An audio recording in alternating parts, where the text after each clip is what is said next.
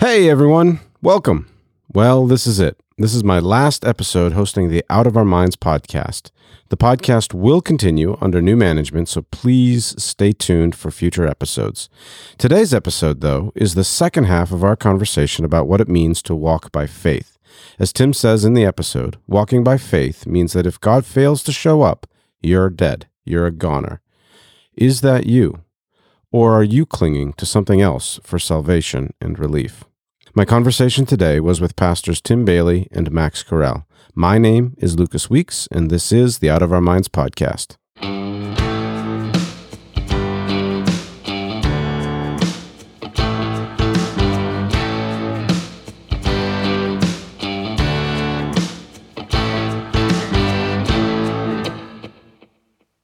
All right, you put it the way you want. I thought I had listened and heard what you wanted to put it, and I thought that's what I was summarizing. Well, the way I would put it is there is a both and. It exists. Let's hear the both, and then let's hear the end. Fear and trembling, sickness unto death, and trust that God through Christ will deliver on his promises. Okay. So comfort. Yeah. Comfort and pain. Yeah. So yes and no. Yes. Okay. And so what you want for people to know is that as we tell you God's no is gagged today, that we give them God's yes as we tell them that God's no is gagged today. Yeah. Okay. Now, here's the danger with that. The danger with that is that all we do is reassure them that there's a reason they're without compunction of conscience. And we don't really want to bust them loose from it. We just want them to realize that there is a world outside of the cave, and those shadows do portend something real outside the cave. And so we're happy to be an exotic species here in Bloomington that has our own way of doing things, and it's not really as bad as it sounds to them. And our people have what they have too, which is assurance of salvation. God's yes. It's happy, it's cheerful, and it's everything. Now listen, I'm not against that. I know it sounds like I am because I'm mocking it. Yeah. But here's the reason I'm mocking it. Scripture never deals that way. What Scripture says at the end of this excoriating series of 3 chapters of the hopelessness of man's condition, not the human condition, but man's condition, because the Bible names us man. It says there is no fear of God before their eyes. And then it doesn't say, no, I know that sounds just a little weenie, and I'm sorry, but I mean, I have to tell it the way it is, the way I see it. But don't worry, you're okay. But it's other people we're talking about. Now, we put them in the condition of having no fear of God. That's what I'm saying. That's actually what you're saying. You're just a little bit too compassionate at times, That's what Max is saying. We're saying many of you have no fear of God. How do you know that you have had imputed to you the righteousness of Jesus Christ if you don't fear God? Because Scripture unilaterally condemns those who have no fear of God. Never does true faith remove fear of God from us. In fact, it builds it. It gives it back to us in a hopeful way. Now, okay, I've made a concession there. Yeah. It gives us back to us in a hopeful way. And so I just typed up fear into my online thing.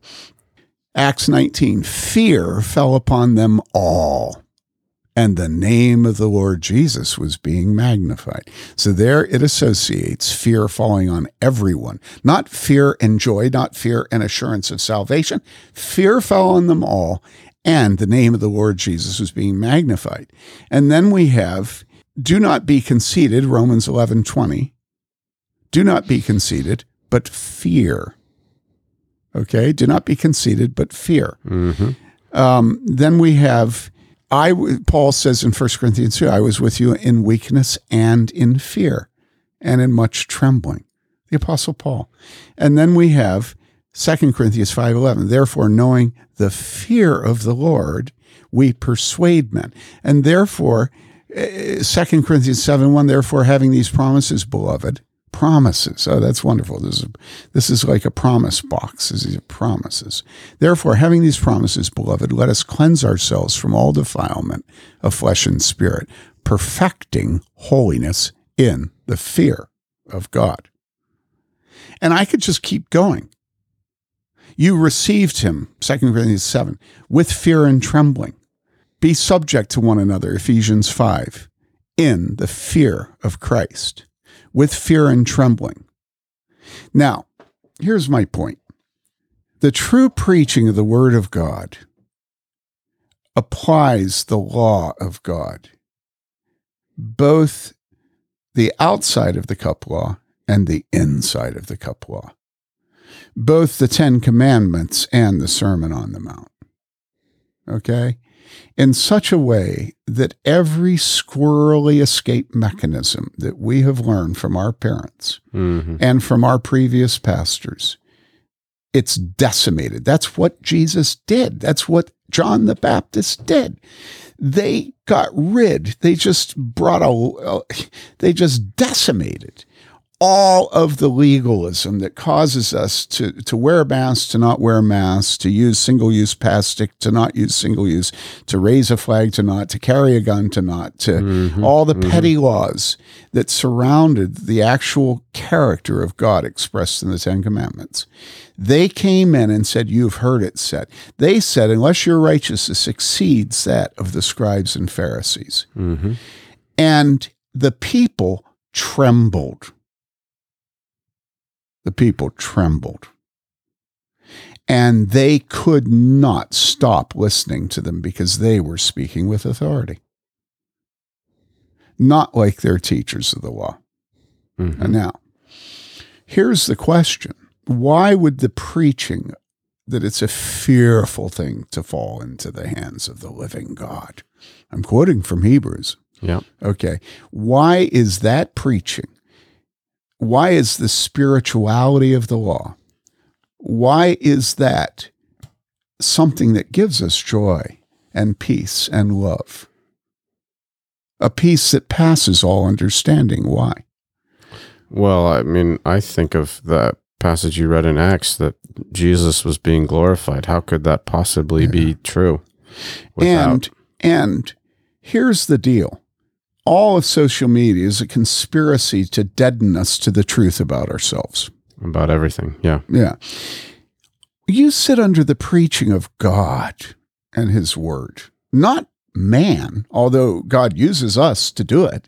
You sit under that preaching, and for the first time in your life, you have heard a diagnosis of your heart that matches your own experience of your heart.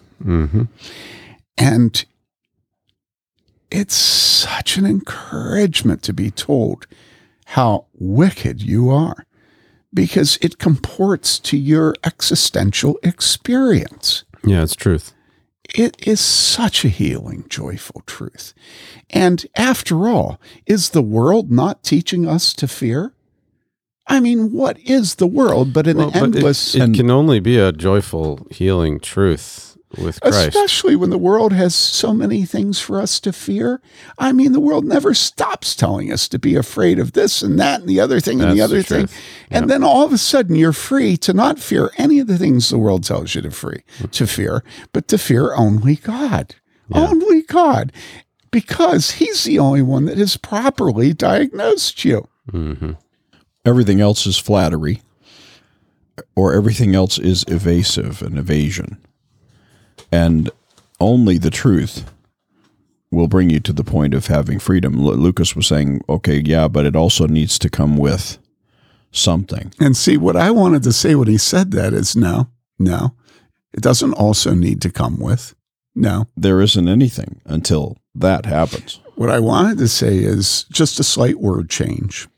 There is no way to get it except through this. It produces it. It doesn't come with it. It actually is the fruit of it.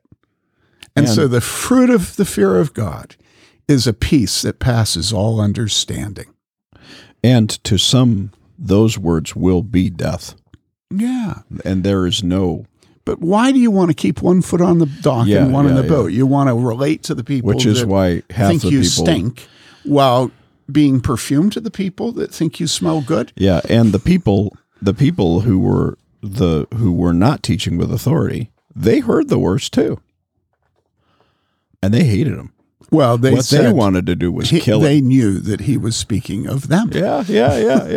I was thinking when you were talking earlier about them coming to flatter him, and I thought it's fascinating how he responds to flattery, because it's perfect, right? And I can't think of the exact, they're coming and they're always like either prepping to trap him with flattery, but even when Nicodemus comes to him, what does he say? How does Nicodemus start the dialogue with him?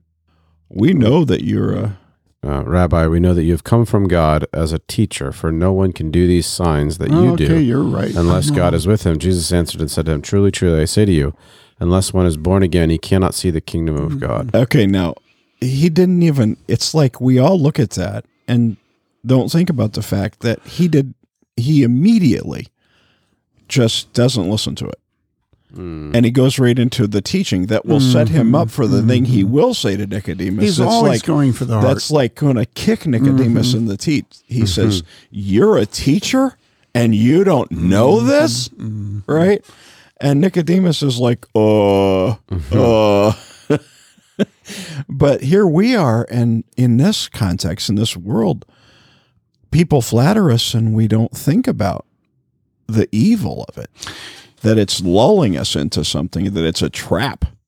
And I don't know that Nicodemus was coming to trap Jesus, but even when he wasn't being pursued to be trapped, if Nicodemus came, and I think he did, sincerely, even then Jesus didn't give him any satisfaction for his flattery. None at all. And the people that was interesting, that I think the people that Jesus gave satisfaction to wasn't for their flattery, but was for their worship. And for their humility. And for their love of him, because woman. because they knew who he was and what he brought to them. Yes. And it's like, not give to the dogs what's intended. Yeah, but even the dogs get the crumbs from the table. Woman, your faith is great. It's all about pride and humility. And if we're humble, we despair of ourselves. And we sin again and again. And we see our sin.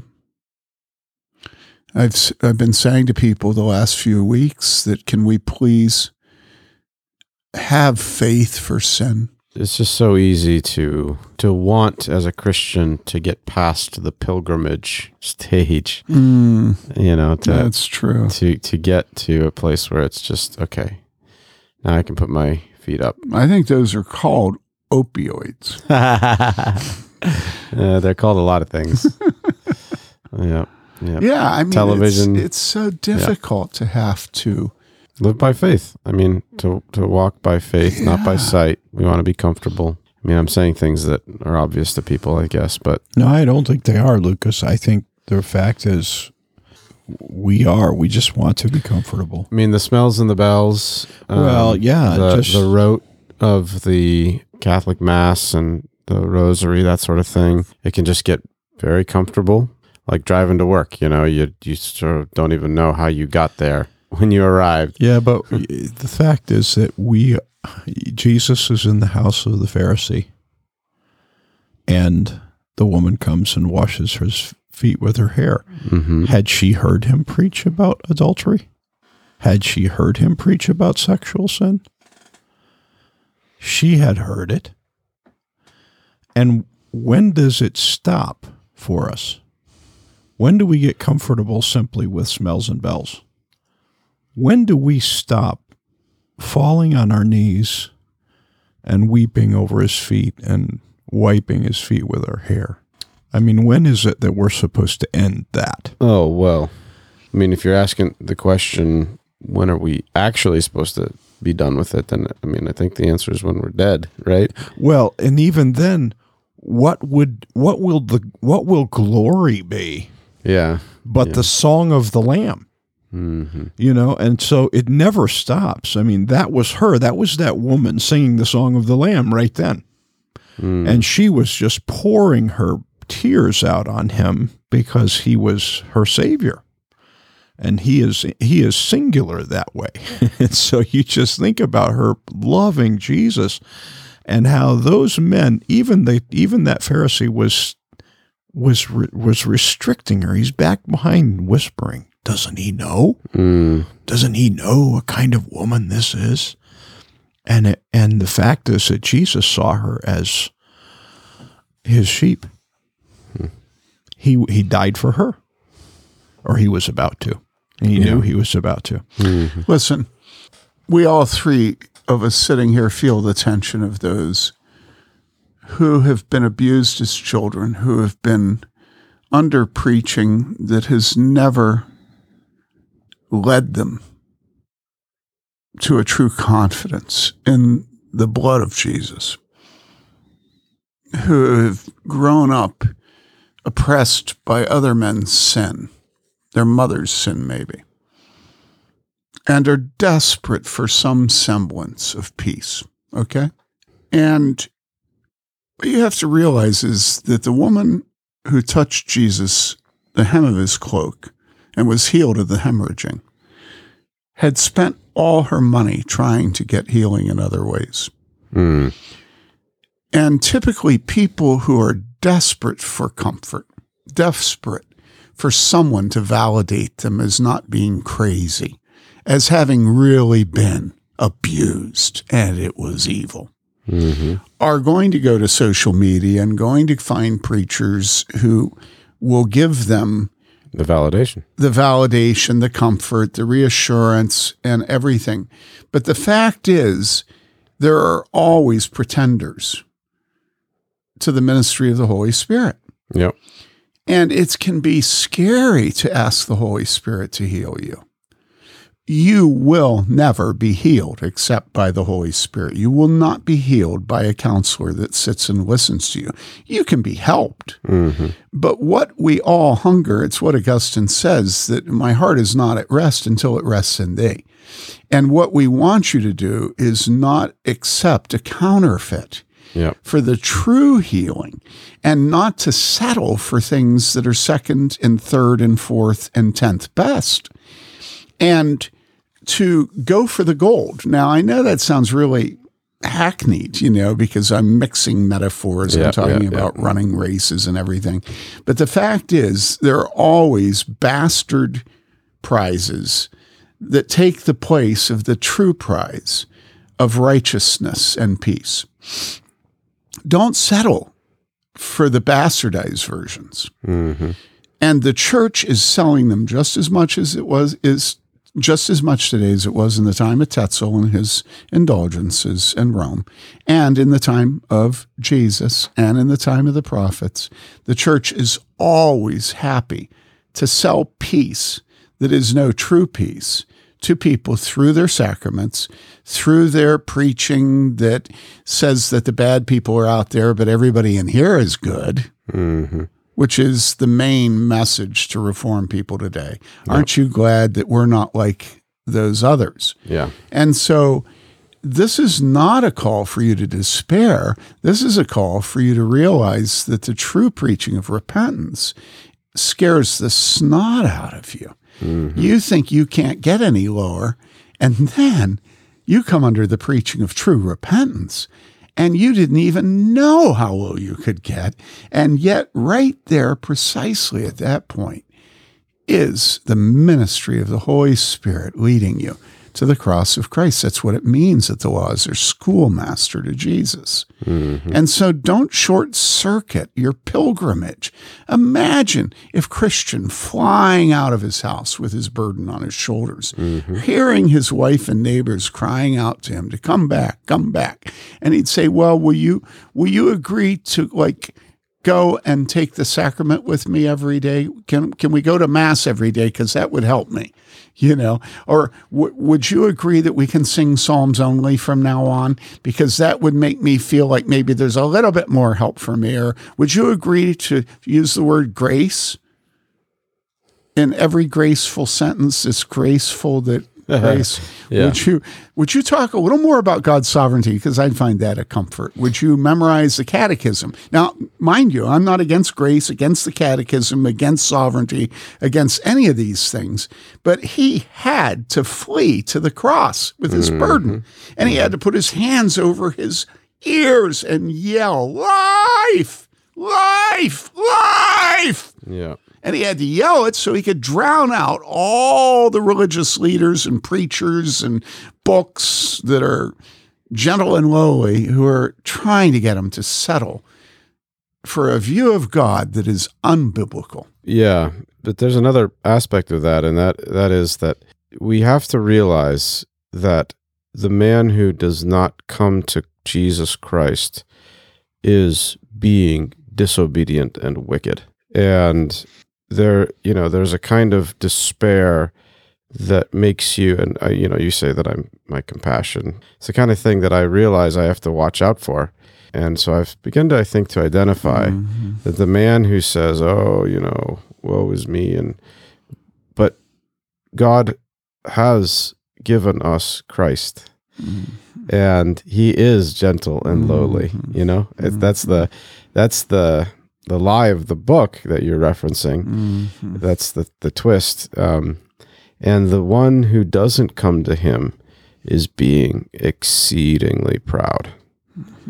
Well, I tried to point out in my criticisms of that book that statement by Jesus comes at the end of a series of sayings of his that are unbelievably hopeless, damnable.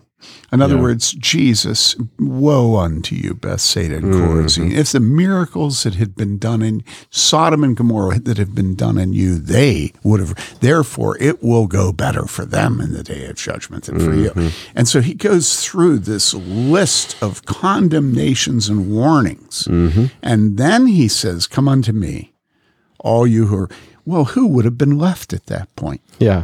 All the evangelicals would have left. They would never have tolerated the warnings and condemnations that he just gave. They would have said, you mistake us. You think that we're the evil ones, but our pastor has shown us that we're the people who are the true inheritors of all the good things that God has. We're going to go to the zoo. We're going to go to Japan. We're going to go to China. We're going to go everywhere. Yup. Yeah. And so when he finally gets to that point, come unto me, and you say the people that won't come are very wicked. But I would say the people who left under his warnings are very wicked. And for that reason, they did not hear his command to come. Yeah. And they had no faith for it. Whereas those who stayed and said, yes, we are the ones. I identify. Yeah. So what did you mean by that's very wicked? Well, demanding that your pastor always talk gracefully is one of the ways that people actually do this. They close their ears off to Jesus' declarations, warnings, woe to you, all that stuff. And they demand that their pastor talk in a certain way, cuddle up to them in a certain way. But that's wicked. And it is wicked, ultimately, to reject the proper diagnosis of yourself. To say, no, it is, you could say, Pastor, you are wrong for telling me that I need to be brought low. Because I've been abused, because of any number of black, things. because I have a speech impediment. I'm a man, I'm a woman, I'm whatever. My mama didn't love me. Yeah, I think the prevailing idea is I don't need to be brought low to get grace, which takes us back to the beginning of what we were talking about. I don't need to be brought low in order to understand. I understand it already. Yeah, that's great. I already got it. I already got it. And yet, it's such a dishonest thing. I mean, you're dishonest if you read the Psalms and you don't kind of get this tightness in your stomach when David says how he loves the law of God. Oh, that's right. I read, every time I read about how the law is good and how he loves the law of God, I just think, what? it kills me. You're killing me with this law stuff. You're killing me. And he didn't have, I don't think he had, I think he absolutely understood that the law was good. He knew it. It was good. He knew he was bad. Yeah. And the problem was him and not the law. Yeah, but now open up. Why does he keep saying he's righteous all through the Psalms? I mean, that's the great enigma of the Psalms. I think he knew his righteousness came from God. I think he just he understood that his righteousness came from God all the time. And so he lives his life. So in other words, it was precious to David the despair of his own righteousness. Yes. And so I've taken to telling people how the law is good, right? Okay, so you guys are laughing. Why you say you're just now taking to that? No, but I mean saying it out loud, because the fact of the matter is we have to look at this and realize it's in Scripture so absolutely clearly. The law isn't the problem. The law isn't the problem.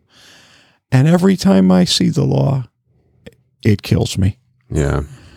And I guess I'm dead, and I'm dead, and I'm dead. And what goes through my mind when you say that, again, is I think, but that person there, they're not psychologically strong enough to handle that. Man, I can understand why they reject this, because, I mean, they've been through a lot, and the idea, I can understand why they're scared. This is, and what I'm saying, I'm trying to tell you, I'm diagnosing myself as being more. Well, that's no. That's exactly what I think constantly in pastoral care and preaching. Yeah. I think that constantly, don't you? Yeah, but I was wondering about the psychological part of it. Why is it? Okay, what is it? Is it because we don't think they're psychologically strong enough to hear it? Or that we just don't believe it, that it will be the thing that will heal them? You want me to tell you what I think it is? Yeah. Now, this is just me.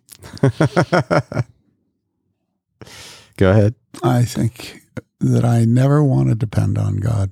Ever.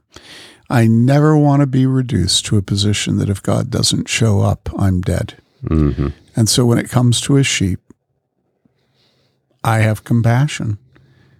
And I don't want to depend on God to heal that sheep. I want to be their solution. Yeah. I want to say something that's comforting to them. Now, I'm not saying that that's always wrong. Yeah. But I just, when people are in pain, it's natural to want to bind up the wounds to heal them. Mm-hmm. But it's so easy for me to be the poultice, for me to be the bandage, for me to be the splint, for me to be the medicine, for me to be the therapy, because I've got a big mouth and I can think fast on my feet and I can emote. And I don't want to have to wait on God with sheep. I don't want to have to wait on God for myself. Yeah. I don't want to depend on God for money. Now, so much of what we say has to do with faith. Yeah. What we say to the people that we minister to and that we take care of, what we say to ourselves, it's a matter of faith. When I said a few minutes ago, I've taken to saying the law is good, saying it out loud, because it's a matter of faith. Tim, you've been listening to Romans as you mow the lawn over and over and over again. And he gets to, isn't it in Romans, he gets to that point and he says, we believe, therefore we speak. 2 Corinthians. Yes, like I said, 2 Corinthians. But having the same spirit of faith, according to what is written, I believed, therefore I spoke. We also believe, therefore we also speak. Yeah, and I think those words are like they're just simple. What do you say? And if we're speaking to pastors and to elders and to older women of the church who have obligation to care for the sheep, I think what we would say to them is speak into the place of your fear. Look where you're afraid and then say that. And then wait on God. Trust that God will add his blessing, that God never sends his word out and it returns void. It always accomplishes the purposes. Have faith for the purpose of God being hardening a sinner in his sin. Look at that as a theme of Jesus. Why do you teach in parables? So that having eyes, they will not see, having ears. I mean, Jesus' words, the same words, are the smell of death and the smell of life. Mm.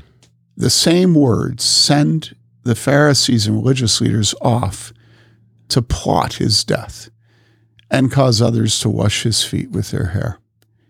The same exact words. Yeah. In other words, if we're not preaching in a way that allows God's dispensations, both of mercy and of wrath, to be evident, we're not preaching in the power of the Spirit. We're preaching in our own power and our own wisdom. Yeah, and the response is going to be lukewarm. Yes. It's going to be without compunction of conscience, comfortably numb. Pink Floyd. You remember that story. Oh, yeah. Yeah. It's like, I have become comfortably numb. Yeah. God sure used that to rebuke me. Oh, my. Wrapping up, I feel, is coming to an end. And I just want to thank God for this church. Mm-hmm. I don't know what I would be, without the godliness of our congregation. Yeah. I just don't know what I would be. And I look at friends, at this point in my life who have gone on to, and I say to pastors, I don't say this to the sheep, but I say to my pastors' friends that you could not pay me to have the positions of most of my peers from Gordon Conwell. You couldn't pay me to do it because they've ended up spending their lives servicing the rich and proud. And I can't imagine what it would be like to be a minister of the gospel serving the rich and proud. I just think of Lloyd Jones when he goes to Westminster and takes it over from, G. Campbell Morgan. And they're concerned because there's a decline in the attendance, and the deacons call a meeting on Sunday afternoon. You remember this story from the biography by Murray? And they're sitting around, and to their horror, the doctor, Lloyd Jones, shows up. Yeah. And there was a nurse, an American nurse that was in London at the time that wrote down notes of what actually happened. And I don't remember the exact story. It's 25 years ago. I've read it now. But I've never forgotten that when he went to Sandwins, which was his first parish out in Wales, a harbor town, that they had become the drama house, the playhouse for community theater. Oh. And he said, well, there are not going to be any plays in this church. I think it was down the basement. And they said, well, what are we going to do with the stage that's been built down there? And he said, cut it up. We'll heat the church with it the first winter. Well, then when when Campbell Morgan turned it over to him, Westminster Chapel, they were having this meeting. I think it was Sunday afternoon about how to get more people to come. And Lloyd Jones just sat there silently. It was very embarrassing that he'd shown up. Nobody thought that Lloyd Jones, the doctor, would show up, And finally, he says, if I could, to the group, he says, and anybody could come. That's why this nurse was there. He said, well, if I could tell you a way that you could be assured that our attendance would instantly increase, would you be interested in hearing my idea? Oh, yes, good doctor. Yes, we would. Oh, yes, by all means. And what he said was, well, just take an ad out in the Times announcing that Dr. Lloyd Jones will be preaching in his boxer shorts next Sunday. And now my point is to say, think of how that disciplined the proud church that was humiliated that he wasn't pulling in as many people as they wanted. Mm-hmm. It made it very clear to them that Lloyd Jones was going to have no part in that. Mm-hmm. That his ministry was going to fear God and that he didn't mind shaming his deacons over their desire for numbers and status, right? Such a wonderful encouragement to me to read that. Yeah. And so we have to be willing to recognize the degree to which, as we said at the beginning, the congregation forms the preacher.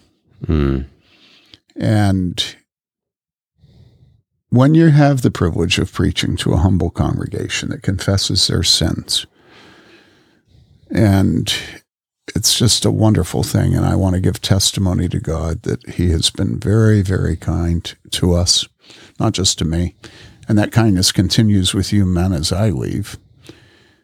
And he has been very kind to us. It's just so beautiful. And it's not just Sunday morning. It's all week.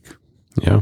It's interesting when you think about what makes a church beautiful. It is the presence of God. It is his, I like to call it his architectural stamp. You know, he puts a stamp on churches that you just go into them and you just think, oh, God has been kind here and is being kind here. And it's a sweet thing. You know, as we bring this to an end, it occurs to me it might be helpful for me to read a letter that I just got today. It's from an older couple in our church, probably in their mid to late 80s. Their background is in Sovereign Grace out in California. They moved here in their retirement. And they've always been a great encouragement to us in our preaching. Very generous hearts that are obvious as you preach, hunger for the Word of God. And so I didn't know what their letter to me, and I've only gotten a couple of letters. Most things have been said in person, but they say, "Dear Tim and Mary Lee," and that's the first thing that's very telling. You minister with your wife. You are called with your wife. You are one with your wife. It is not a one-man show. Dear Tim and Mary Lee, thank you for your service to us through Trinity Reformed Church, ! And they're not ! People. We wish you the best of everything in your future endeavors. We have been under your care for more than 10 years now, and during that time you have taught us, demonstrated how Christians are supposed to love each other, and warned us to fear and love God. Your teaching from God's Word has been extraordinary. I thought I was doing well in personal Bible study before we came to Bloomington. But your understanding and exposure of sins revealed much that I would never have found by myself. Coming in the church door for the first time, I didn't realize how sinful I really am.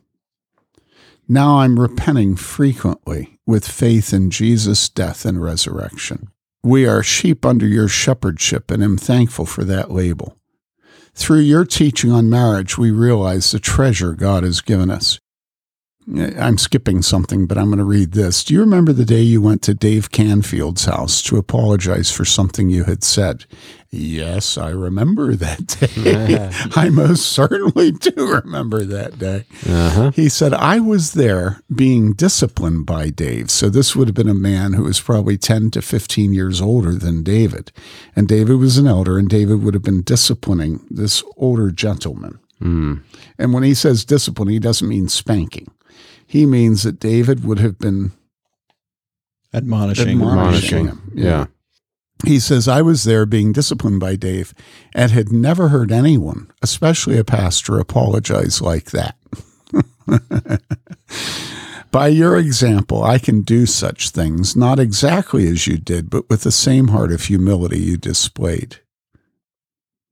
I thank you for preaching the truth we do not like to hear, but need to be convicted and realize our need of Christ's sacrifice for our sin.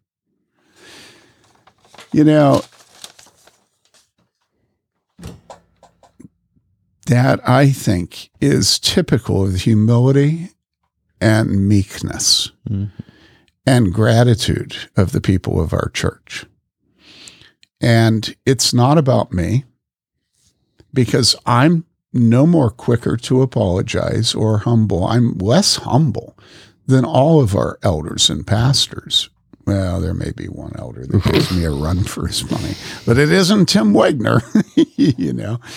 And what we want is to raise our children in a church like that. And so the message today is, you are what you eat. You see what we're talking about in Scripture. Well, and don't try to run away or hide from walking by faith. Don't try to get released from it. It's what God calls us to. It sounds so stupid. It is the mercy of God. It's the mercy of God. It is the gift of God. It is life. So embrace it. Now, faith is the assurance of things hoped for, the conviction of things not seen. For by it the men of old gained approval. By faith we understand that the worlds were prepared by the word of God, so that what is seen was not made out of things which are visible. By faith Abel offered to God a better sacrifice than Cain, through which he obtained the testimony that he was righteous, God testifying about his gifts. And through faith, though he is dead, he still speaks. By faith Enoch was taken up so that he would not see death, and he was not found because God took him up. For he obtained the witness that before his being taken up, he was pleasing to God. And without faith it is impossible to please him. For he who comes to God must believe that he is, and that he is a rewarder of those who seek him.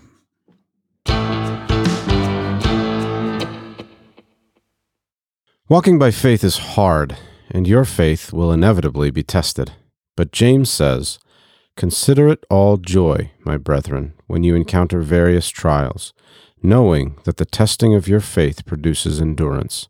And let endurance have its perfect result, so that you may be perfect and complete, lacking in nothing." If your faith is being tested, hold on tight. It's not a bug, it's a feature. Trust God and let endurance have its perfect result. Thanks so much for listening. My name is Lucas Weeks, and the conversation today was with Tim Bayly and Max Carell. For more great content, please visit warhornmedia.com. To support this podcast, you can donate at patreon.com/outofourminds. Bye for now.